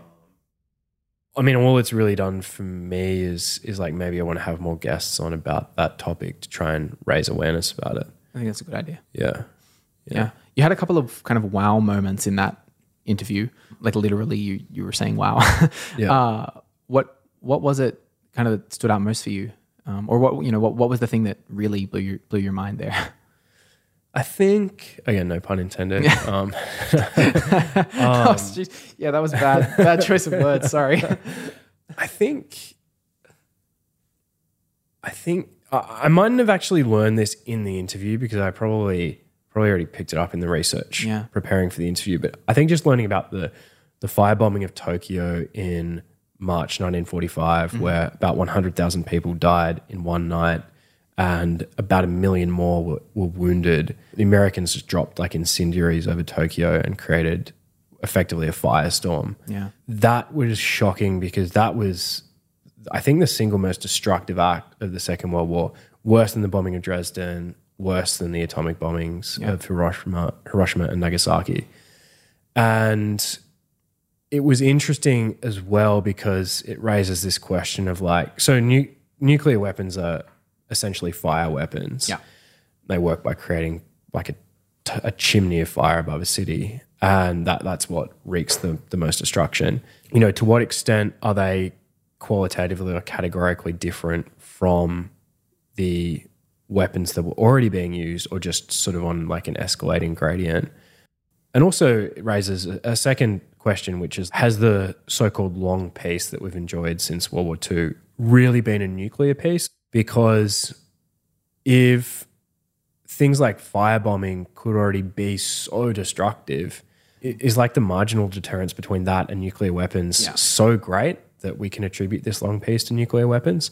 I don't know, but it raises the question. It's an important question. Yeah, for sure. I have to think about that. Was there another moment where I was wowed that you I think know there were 3 wow moments. I actually don't remember what they are. I did a bit of like textual analysis on your, on your transcript. Control F, wow. There were 3 wow moments, but I off the top of my head, I don't remember what the other 2 were. Okay. Yeah. But that definitely was one of them. Yes. Yeah. Richard Rhodes also said this thing about, it was kind of an offhanded comment, but he said something like, if you're a specialist, you shouldn't write science, like kind of general science, because you don't know what people don't know. You're not a specialist, but you're clearly very well read, and you interview people on a wide range of topics, which evidently you have a fairly decent knowledge of. Do you feel like you're, or that maybe you might be soon in a position where you could write on some of these topics in a way that a general audience will be able to understand better than maybe the specialists? Yeah, I think so. Yeah. Is that something you want to do? At some point, yeah, but it's got to be the right topic, and I've got to feel like I'm burning to write about it, and I have to write about it, and no one else will do as good a job as me. So I guess it's just about like waiting for that topic. Like the dyads thing? Yeah, that's probably better as just an essay, or I can use the essay to test. Yeah, okay. Yeah. I never thought about writing a book about that. But you could. Yeah. With the right partner. Yeah. With the right co-author. Yeah, that's right. How much Indian classical music have you listened to since your interview with Shruti? Not a whole lot, to be honest. A little bit of Ravi Shankar. Me too. Yeah. Oh, really? Yeah, after the interview. Yeah. Did you like it? It depends how long you want me to talk about music for. I enjoyed it.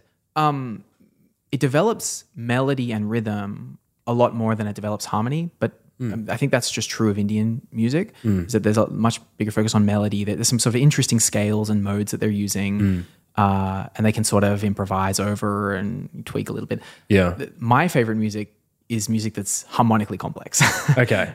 So, someone like Jacob Collier, I don't know if you've heard of him, but he really pushes the boundaries on harmony. Yeah, that's the music I love. So it's not like, for personal taste, it wasn't my favorite. Yeah. But I could appreciate it. Why do you like the harmonically complex stuff more?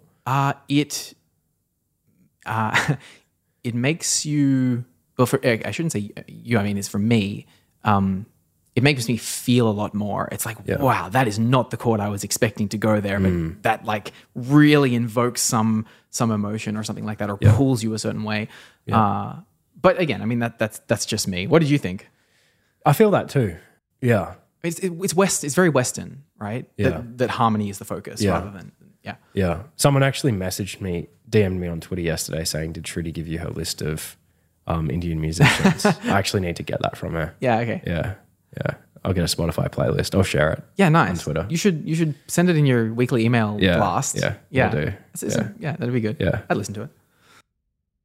Coming around to your interview that you said was perhaps the most underrated for the year. Mm-hmm.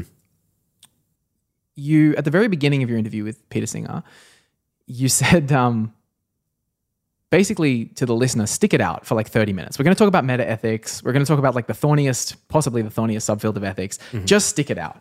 I thought that was the most interesting part of the interview, by the way, was the first kind of 30 minutes. Yeah. This idea of whether, there can be kind of objective morals and esoteric morality, which got a little bit of publicity on Twitter. And I thought that was a lot of fun. But do you know if listeners really did listen to the end, or if a lot of people kind of dropped off after the first part? I think I had like normal retention. Okay. Yeah. So it didn't really make a difference. The Well, maybe, but maybe it did because Maybe it did. I said that thing. Yeah. Yeah, you don't know what the counterfactual is. That's Exactly. true. Exactly. That's true. Yeah. Yeah. But not everyone is like you. Yeah, okay. There might be people who don't go for that kind of more Sure. abstruse philosophical stuff. Because then I think you talked later on about animal liberation because it's the 50 year or something like that. Yeah. Now you first, again, I'm going to go back to your blog because, when you're, well, look, let me go on a slight tangent here. When you're prepping for an interview with someone, you get to read everything they've put out. And these people have put out heaps and heaps of stuff. When I was prepping for this interview, I don't have any of Joe's writings to read through. I only have the podcast to listen to and the few things that you've put up on your... Yeah, well, I mean, you found the few writings I did. Yeah. So you read Animal Liberation back, I think it's January 9th of 2017 was when you started this book. Yeah. I'm going to quote you now on what you said in your blog, which was... God. which was, I'm suffering from cognitive dissonance as I write this. Few omnivores could read Animal Liberation from pages 1 to 248 and refuse to change their diet. Yeah. Have you resolved that cognitive uncertainty now? What are you feeling? I haven't, and this is just evidence that I'm a selfish and imperfect person. No, actually, so I have, but in modest ways. Okay. So I guess the point I was making is like his logic is just like watertight. Yeah, it is He just really like drags you to his conclusion, kicking and screaming. So, I mean, there are a few changes I've made after that. These are probably laughable to true like animal rights activists or vegans. I don't know. So I never eat veal because the way veal calves are raised is really inherently cruel. I never buy caged eggs. Yeah, I mean, there are certain like small things I did where it was like, I just don't derive enough pleasure from this. And I know that it causes so much suffering. Like, I'm just not going to eat that kind of stuff. But am I still a meat eater? Yes. And yeah, it's like one of my you just lost like 20% of your living. Yeah, I mean, it's like one of my big, I guess, failings where I'm just like, I know that I ought not to do this, and I still do. So you're operating on some kind of utilitarian calculus then, internally at least. Yeah. But I don't think you need to be a utilitarian to necessarily come to that conclusion. Okay, how so? Couldn't you justify not eating meat on like virtue ethics or deontological grounds? I suppose, like if you had definitely on deontological grounds. Yeah. I don't know about virtue ethics. Then it would be like you were there. It would be more like gradations of how moral it was for you not to eat the meat. Like for somebody who really struggles not to eat meat, to choose not to eat meat, right? That would be like more ethical than someone who just goes, it's not really so hard for me to not eat meat, right? Yeah. Yeah, fair enough. Do you eat meat? I do. Yeah. But then again, I'm not a utilitarian. Yeah. Still. The before we get to Steven Pinker and David Deutsch, we should touch on Raghuram Rajan, that interview. Yep. I think this is because I'm an economist. I actually didn't have any questions for you on that interview. I thought you did a stellar job. Thanks. And it was, I think it was probably one of the most comfortable topics for you as an interviewer, and something that has been talked about on the podcast a lot, right? I mean, housing, right? You've done a lot on housing, a lot on the GFC. I guess you didn't talk about housing in particular, but the GFC, which is obviously related to housing. Yeah. And even central banking and monetary policy and these sorts of things. But I guess I just wanted to ask, were there any sort of behind the scenes things that happened that you want to share from that interview, or? Nothing in particular. I mean, I could go on a riff about the importance of the pre-interview for like getting good answers. Yeah, do it. Go on a riff. Yeah, we're only going to do this, once. I won't, because it's kind of mean to someone. Like, okay, do you have to name them in order to do the riff? I guess not. So I like the I guess like assistant or whoever who I was like corresponding with around like organizing the room at the Booth School of Business. Yeah. Left me waiting for like 40 minutes because she just didn't check her email or something. And so Then I was like 15 minutes late because of that, even though I was like half an hour early in reality. And that would have seemed rude to him. Yeah. And so like it's super important to have the guest like respecting you and feeling really good and relaxed before the interview even begins. And just like how you convey yourself, how you carry yourself before you start recording. Yeah. And I didn't actually correct that. I didn't like properly apologize and explain the situation until after the interview. Should have done that before. Okay. So I feel like every little thing you do is necessary but not sufficient to making the interview go well. Yeah. There's always noise. Yeah, exactly. But yeah, I mean, what else can I say that's maybe more interesting to people than that? But that was interesting. I meant to draw that out of you. That's my job. Oh, okay. Yeah. Could you feel the tension like at the beginning of the interview? Did you feel like he was a bit like, oh, who is this guy who's wasting 15 minutes of my time? Maybe he's such a good guy that if he felt that, he kind of like pushed through it. I also asked him a question at the start that maybe to try and offset that. Yeah, okay. I don't ask this every time, but this is a little trick. Sometimes at the beginning I ask people, what would make this a great use of your time? Like nice. At the end of the interview, if you're really happy with this, what does that look like? So I asked him that. So that probably offset the lateness by showing him that like, you know, I care about him. I'm not just like some guy taking him for granted. What did he say? If you remember. I don't remember. I don't think it was anything like super surprising. I think it was just like at the end though, he did say he really enjoyed, he was doing some like public dialogue the following week on similar topics. Okay. And he really enjoyed being challenged. Like it helped him prepare. Yeah. Yeah. Cool.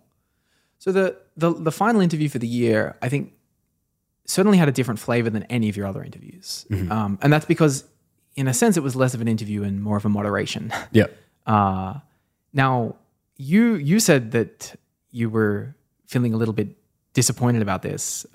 So, I mean, you kind of don't, this is an exaggeration, but you kind of don't talk for the first 40 minutes. Yeah. Tell me a little bit about what happened there and maybe why you were feeling disappointed.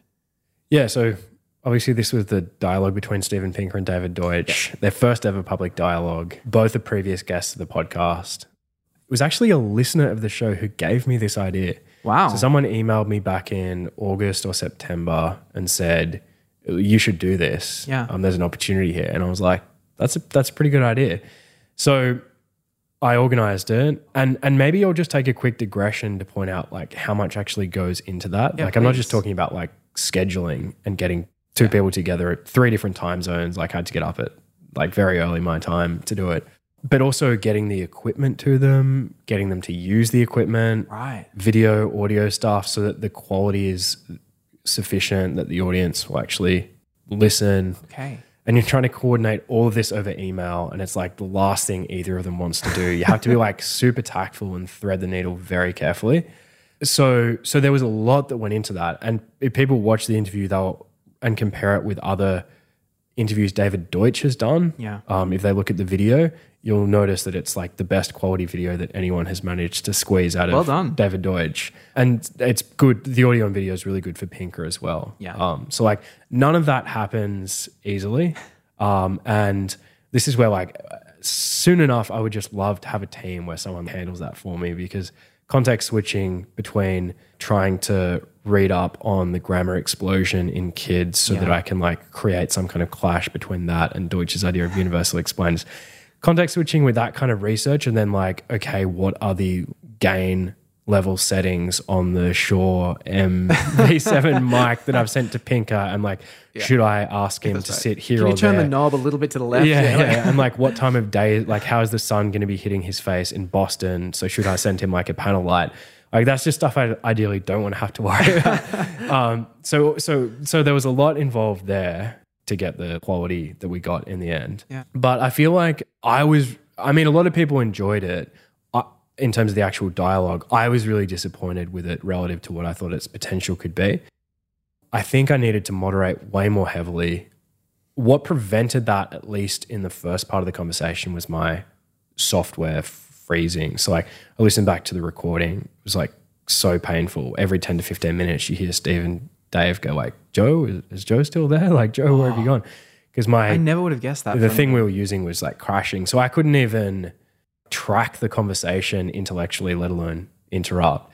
Eventually, I messaged my girlfriend. She brought her phone downstairs and I hotspotted to her phone. Nice. So that's We've all how been I there. fixed that. Yeah. And yeah, I guess it was just like overloaded the internet connection with everyone using their videos.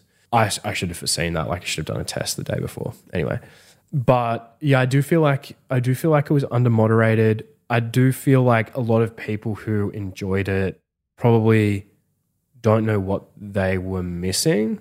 And like there'll be a lot of comments on YouTube which is like, well done on like staying out of the conversation. Like that's the best thing you could have done. I'm not trying to impress those kind of people. The thing is you get trapped in like a local maxima where it's like super interesting to them to see David Deutsch and Steven Pinker having like a dialogue around some topic. But it's not a global maxima, and I should be directing them to the global maxima around like what are the most interesting things we could be discussing. Okay. So what did you feel like you missed out from that global maxima? Like were there things that you wanted to press them on that you didn't get to, or? Yeah, there were, but I'm not sure how I should have handled these because these are, I think like one of the problems with my prep was like I was thinking a lot about, okay, what are different questions I can ask them either separately or together as if this was an interview where a dialogue has like a different dynamic. One thing in particular was missing from the discussion of AGI, and then another thing was missing from the discussion of like differential technological development. So the thing missing from the discussion of AGI, which was more relevant to Pinker, was just like Bostrom's idea of instrumental convergence. Different agents who will, firstly, draw a distinction between terminal goals, the thing you're ultimately trying to get, and then instrumental goals, things that will help you get there. There are a lot of instrumental goals that we can reasonably expect different agents with completely different terminal goals to ultimately converge on. So things like self-preservation, resource acquisition, developing technology. And moreover, when we're training these models, we might inadvertently train sub-goals in them that are opaque to us. Sure. And so I feel like that was kind of like a core issue missing from the discussion that I wanted to put to Pinker. The second thing was, one of the questions I asked them was just like, can you name any technologies for which we would want to halt or slow the development? Answer was emphatically yes. Yeah. Because where I was coming from with this is like, David Deutsch has this, it's almost like the civilizational version of the only way to stop a bad guy with a gun is a good guy with a gun. It's kind of like let 1,000 flowers bloom. The people on the side of progress and reason, their asset is good ideas, the scientific method, speed, progress. So like ultimately we just have to like cross our fingers and hope that we beat the enemies of the Enlightenment. But what I wanted to put to them was just this idea that attack beats defense. So there's this like, and maybe you could ground it in some kind of like first principles explanation around entropy or something, but you can think of like destructive technologies that you can't easily undo or prevent or offset. Yeah. So like the ultimate example is a civilization that can create black holes and just launch them at you. There's no wall or anything you can build to like defend against that. So yeah, there are just like some technologies that are like so destructive that you can't like easily like undo that damage and or prevent them. And then that is just like compounded by the fact that all you need is just like one bad act or one incompetent person and you're screwed. So for AGI policy, what do you want me to take away from that? Well, I guess like that was in the context of a broader discussion, but I suppose it does apply to AGI. And I don't know, like I don't have very formed thoughts on this yet. It's something I need to think a lot more about. Yeah. Yeah. Do you think that humans are really just Turing machines?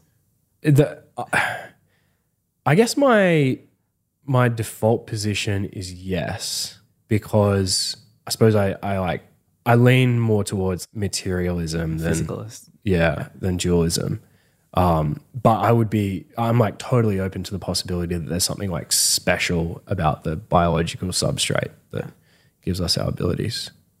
Yeah. That was obviously a point of tension between Steven Pinker and David Deutsch, which is that Steven sort of saw this as being an undecidable thing, and David Deutsch was saying, well, if you're a physicalist, then this is it, right? It's just computation and more computation. Yeah. You know, if we keep going down, we just hit more computation, maybe at the quantum level or something else. But yeah.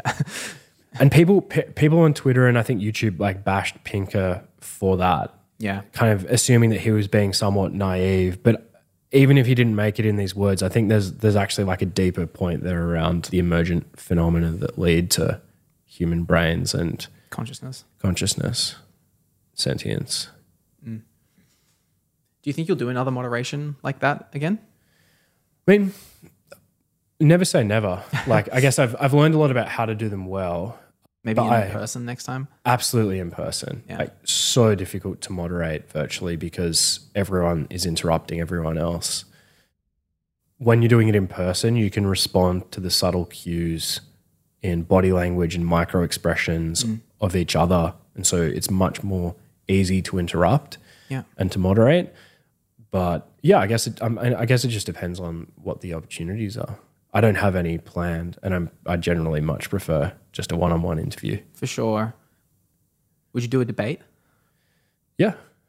I mean, that episode was in some ways, it kind of turned into a bit of a debate, at least in the first part. Yeah. Do you have any like debates you'd like to see? Yeah, actually I do. I'd like to see Judea Pearl and Guido Imbens or someone like that on causality. Okay. Yeah, Wow. I posted something about this on Twitter a while ago that I mean, in economics, econometricians kind of think they have this good handle on how to identify causality, right?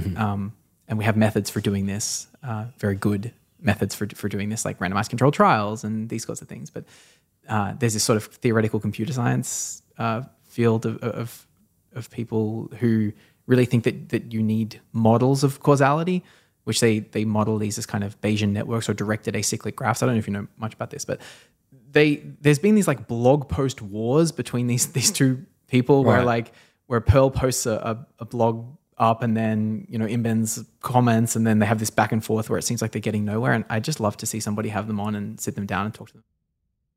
I don't know if you're familiar with either of their work. I am. But yeah. Okay. Yeah. Well, there you go. Guido won the Nobel Prize last year. He did. Yeah. With Angrist. Yeah. Yeah. Okay. That's a great one. Yeah. I'll think about that. Take it under advisement. Wasn't expecting to give you my recommendations today, but there you go. Very good. Well, why don't we wrap up by talking about 2024 and maybe the future of the podcast. Yep. So one of the nice things that you were able to do this year was record video. You posted a lot of shorts online as well of like little clips of just kind of key moments. And then for the first time in the Steven Pinker and David Deutsch episode, you had a full video recording, right? Which you said, as you just said, was very difficult to organize. Can we expect full video coming in 2024 and onwards? Yes. Very good. The reason being, I think it's like probably like the biggest growth lever for the show. Just getting picked up by the YouTube and X algorithm. Yeah. And the ability to publish clips that go viral. Yeah. Did the video of the interview with Pinker and Deutsch get a lot of attention on YouTube? Yeah, a moderate amount. Maybe it's up to like 20-ish thousand views so far. But then more than that on Twitter. Nice. Oh no, about the same on Twitter. So not bad. Not crazy, but not bad. That's pretty good. Yeah. We'll see what happens next year. Yeah.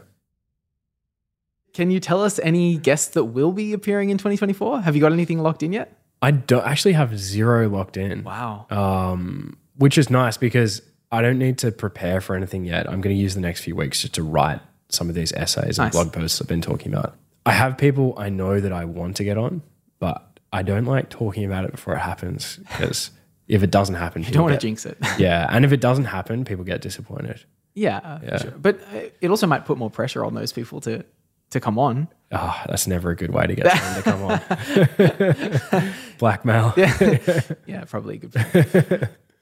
Another exciting thing happening for you next year is that you and your girlfriend are moving to London. Yeah. Yeah. How did that come about and what effect is that going to have on the podcast? Yeah. So it's driven by the general intuition that we need to locate ourselves in a bigger network of potential collaborators, whether that's for the podcast or other projects. It will definitely help the podcast because I will be closer to guests in both the US and the UK. It's long journey doing those trips from Australia. So we're going to get a whole year of Brits. yeah, exactly. But what's the red eye flight from London to New York? It's 7 hours or something like that. Yeah, I thought it was a bit longer, but maybe you're right. Maybe yeah. it's longer. Still way better than going. Way from better. Sydney. Yeah. Yeah. So that's what we're doing, and I think it's going to be a good move. Sydney's going to miss you. Yeah, I'll be back. Yeah. Okay. One day. When do you go? We actually haven't locked in an exact date yet, but it's like February next year. Nice. Yeah. Sooner rather than later. Yeah. Cool. Yeah, I mean, I wanted to ask you about your writings, but we've already talked about that. So I'm kind of happy to wrap things up there. It's been fun reflecting with you. Maybe before I say let's end things, are there any kind of take homes from the year or behind the scenes things that you really wanted to share that you didn't get a chance to? Yeah, there's one. So I feel like this is the biggest thing I've maybe not necessarily learned, because I always knew it subconsciously, or implicitly, but maybe this is the biggest lesson that's been reinforced to me as an interviewer, but is to, you have to morally deserve the guest's best material. So you have to convey status to the guest, whether that's in like how you come across in your emails or how you carry yourself at the beginning of the interview, how you demonstrate the level of research you've done through your like questioning and the context and preface that you attach to your questions, like showing them that you've done a lot of work and you're the kind of person who deserves their best information is like a really important but underappreciated way to make interviews go well. That was something I reflected on a lot this year. Yeah. It's funny. We talked about this when we talked about me doing this interview, which is that it kind of seems like a big signaling game, which is like, it is. You have to prove to them that you're worthy of their time or something. Yeah. And you're saying not just worthy of their time, but worthy of good answers. Worthy of good answers. Exactly. Yeah. Podcast is just all one big signaling game. Maybe life is just one big signaling game. Cool. Well, thank you, Joe. And from all the ladies and gentlemen, boys and girls, swagmen and swagettes, keep up the good work. Thanks so much. Great questions. Really enjoyed it. It's been a pleasure. Thank you so much for listening. If you'd like to read the episode transcript or support the show financially in 2024, head to my website, jnwpod.com. That's jnwpod.com. I hope you have a happy and prosperous start to 2024. I will speak to you sometime early in the new year. Until then, ciao.